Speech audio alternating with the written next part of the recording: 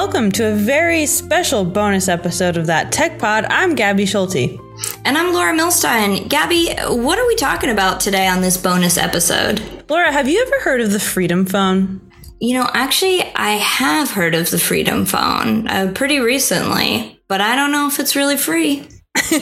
Well, let me tell you a little bit about it. It's a $500 smartphone that's launched by the self-proclaimed Bitcoin millionaire Eric Finman.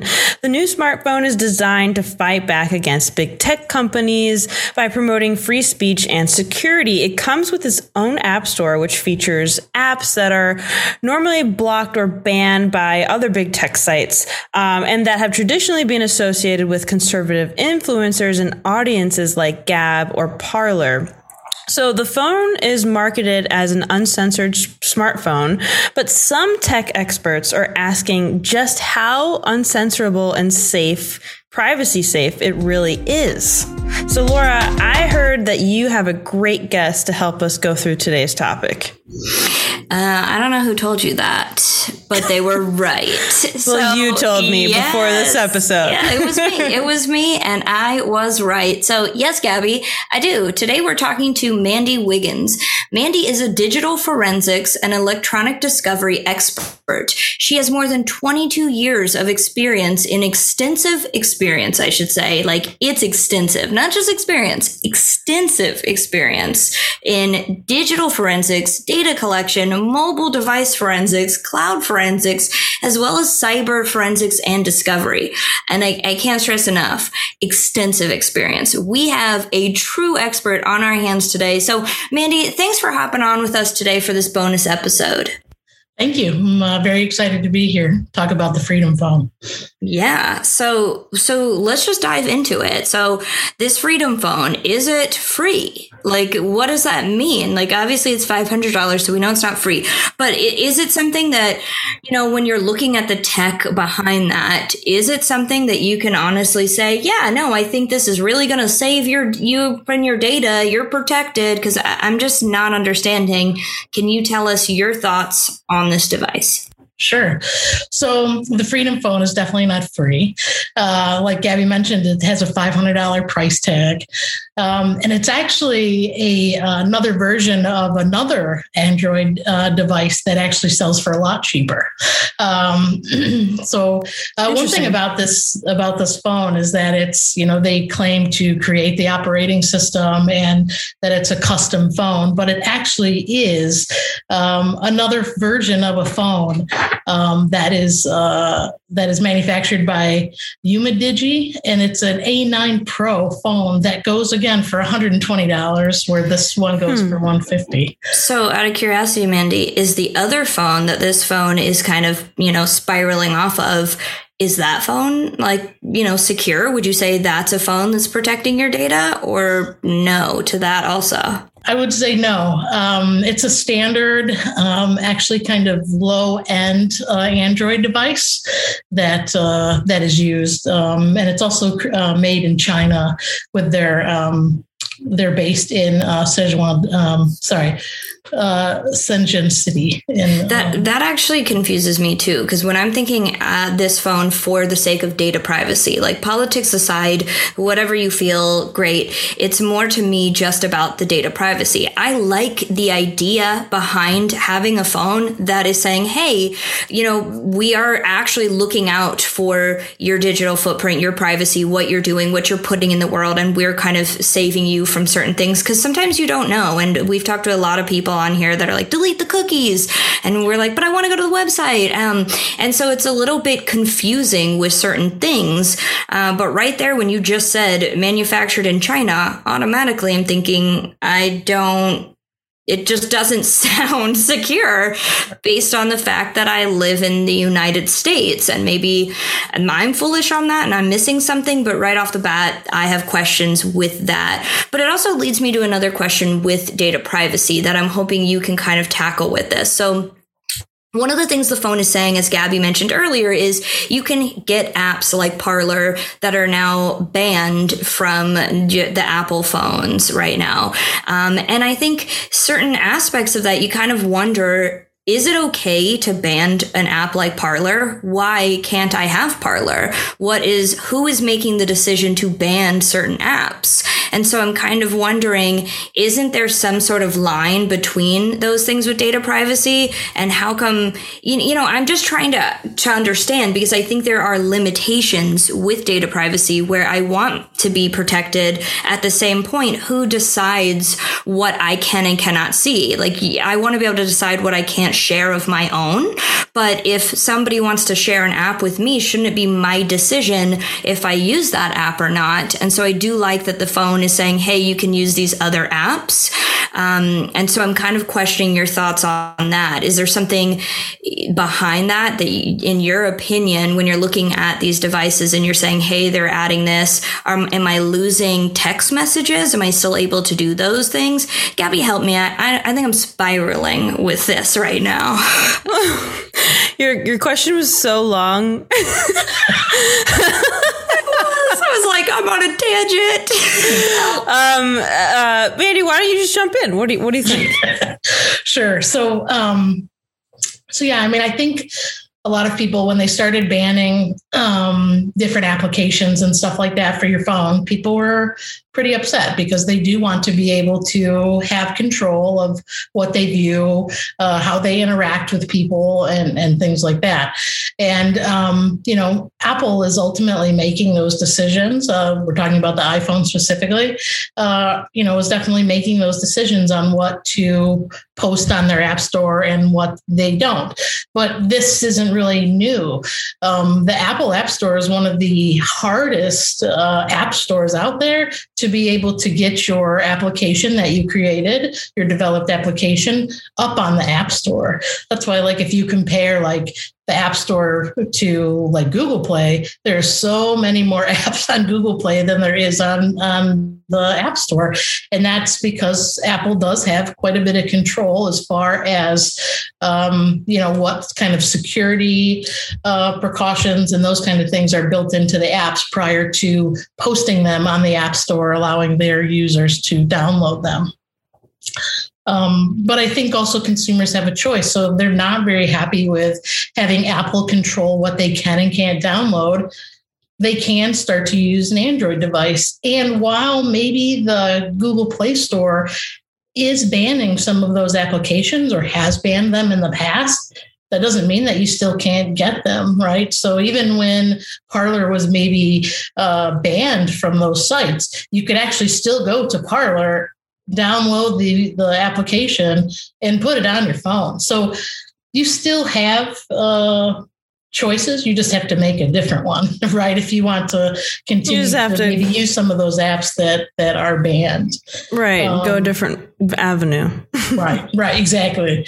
And, the Freedom Phone has their own app store called Patriot that has wait, can we take a moment? Can we take a moment on that? The Freedom all Phone. Of their apps on there. And how creative. Right. I like it. I like it. You can download pretty much what you want from it. But they don't have as much control as far as security precautions and things like that in their apps. They are more apt to just allow, similar to Google Play Store, allow applications from almost any manufacturer, any developer. Right. And as easy as it is to poke fun of the names of the Freedom Phone and the Patriot app and all that stuff, I think what Laura was trying to say earlier was that, basically from your expertise, do you think it's even possible for us to get to a point where we have a phone that's uncensorable, that is super secure with the data and, and all of that? And because, obviously, people who are very concerned with their data, would probably really like that. But I'm sure, no matter who's in control, the government wouldn't like that. Big tech wouldn't like that. So, yeah. So are we ever going to get to a place where that's possible? Well, I think that the idea, the concept behind like the Freedom Phone is good, because I think people do want to have control over what they're sharing, who is tracking what, how long that data is kept, those kind of things.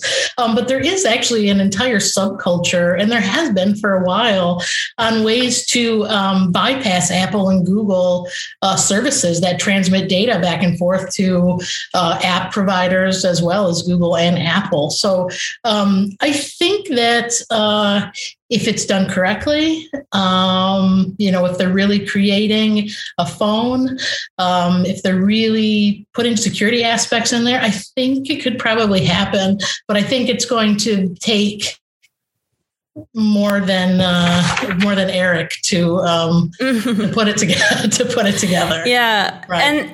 And then like just a quick follow up, like maybe that is put together, but then how long do you think that'll be able to be like on the market? Like, cause I feel like there would be like a crackdown in that. Like, again, like politics aside, no matter who's in control, I feel like there would be a big tech, big government crackdown on something like that. Right, because they're the ones that know the technology, right? So you think that they would have some kind of part in that, and I guess time will kind of tell on whether we move forward from the current version of the Freedom Phone, to something a little more serious. Mandy, are you on Cricket Wireless? Am I on Cricket Wireless? Yeah.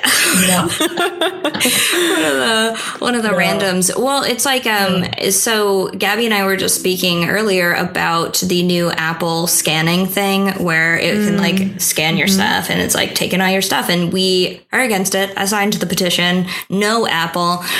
You cannot, even though they probably have been doing it. And we've talked about this with a few people, but it's things like that where it's almost like we are dependent on these big companies that I can't live without my phone. I to an extent, I admire people that don't have their phone with them 24/7, but I have 3 phones with me at all points. And I'm going to be honest with you, none are landlines, which is scary.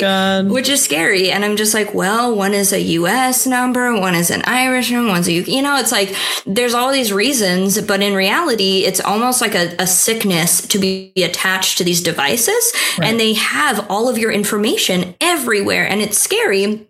That I love the idea behind the Freedom Phone. I want it to work because I want to feel like it's okay that I'm obsessed with all of my phones. They're my friends, I want it to feel normal because I know it's safe. And the fact of the matter is I just don't feel that way. So as a forensic expert in this, diving a little bit past the Freedom Phone, and I am really long-winded with my questions today. It is clear. I cannot get it out. I apologize, team. But you got it. I'm getting there. But my question is, are you seeing so many things on front? Like when you're taking and somebody's doing an investigation and they're like, hey, Mandy, something happened. Here's the phone. Here's the laptop. What are the weirdest things that you're seeing? Like, what is something, like, tell us something crazy that you're like, I can't believe this person did not, like, why? Because now I'm seeing this and like my eyes. Yeah. So, I think I'm always amazed with, and I do investigate a lot of mobile phones constantly, it seems like. And one thing that I'm always actually kind of concerned and impressed with is how many different chat and communication applications people use. Like they all have different security, right? Like how long they're kept and where they're kept and whether it's encrypted or not or things like that. But I just looked and exported out some communication from a mobile device and it had probably like 8 to 10 different, mobile communication type apps on there. And it's a lot. It's a lot. For people that are concerned with security and stuff like that, you think that you would kind of maybe minimize the type of apps you're using, or at least have a good understanding of what their security is. But it seemed like this person just used whatever they wanted. Well, and about that, like I was just thinking the other day, like just at work, like, I was communicating on Google Chat, like with work things, like work communications, but like we were started on Google Chat, then went to Slack, and then someone texted me because they weren't next to their computer. And, it's just like all these different things. And it's funny because like, yeah, you don't think in the moment, like, okay, I need to be careful with what I'm saying where and all that, the different type of security measures that certain things have, but they all have different ones. And but that's not how we communicate, though. It's not like, oh, here, I need to watch what I say. You know what I mean? Right. So what do you think about that and like kind of where we're going in that respect? Sorry, can you say that one more time? In respect to what? I'm sorry. Well, just in like the sense of how we're communicating and sharing our data with each other on different apps or platforms, and the security concerns that people do or do not have, because it's just going to keep going, right? Like we're sending Snapchats, we're sharing personal information via whatever, and it's just not going to stop. But so how does someone be secure? Yeah, where's it going? Because I think more people are interested in convenience, right? Than sometimes, right? Than security and things like that. So, I think since it's probably not going to stop, like you said, I think the best thing to do is really kind of research, what apps you're using or you're communicating on, for sure. What apps are actually storing your data?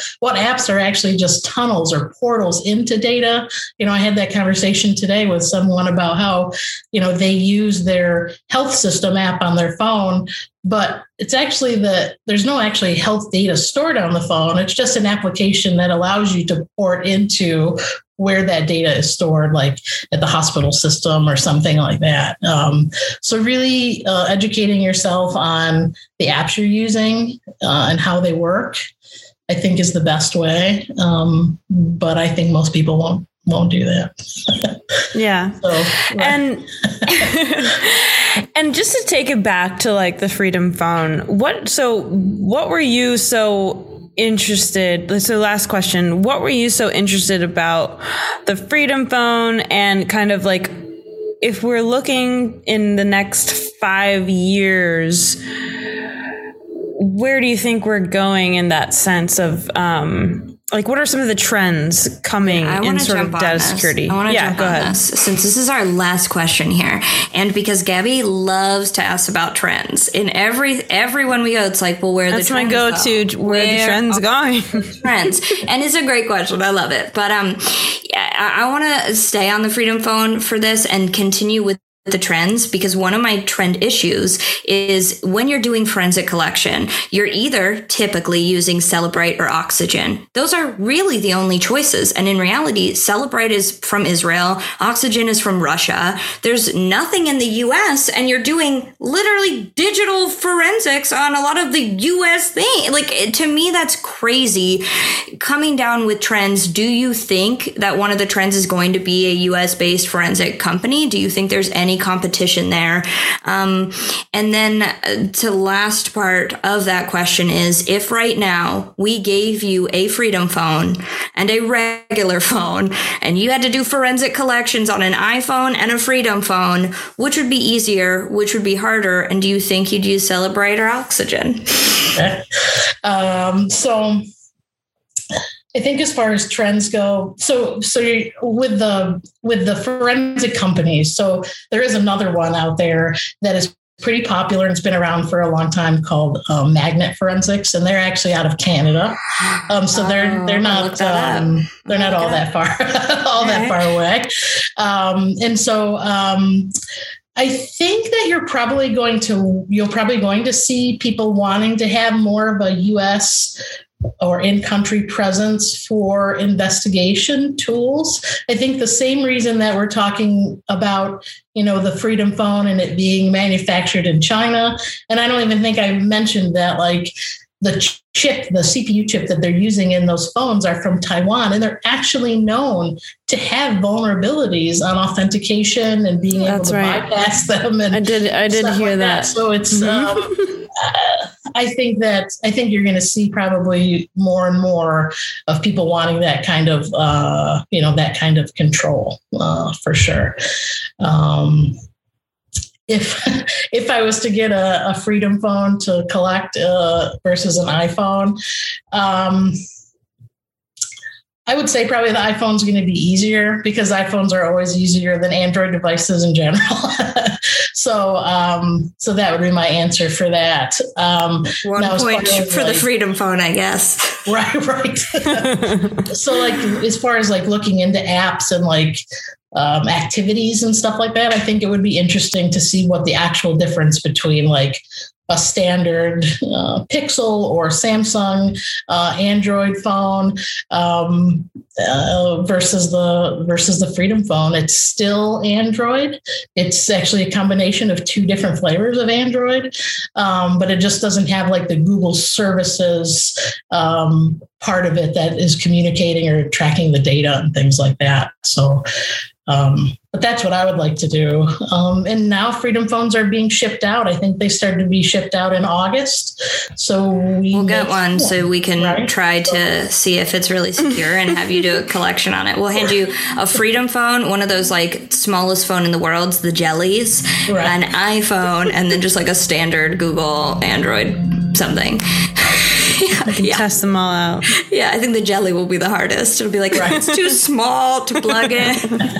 Yeah. Well, with that being said, Mandy, thank you so much for coming on today for this bonus episode. I mean, I think it was incredible to have the expert forensic specialist out there that you are on to dive into the Freedom phone. So thank you so much for being a part of our bonus episode. Thank you for having me. I appreciate it.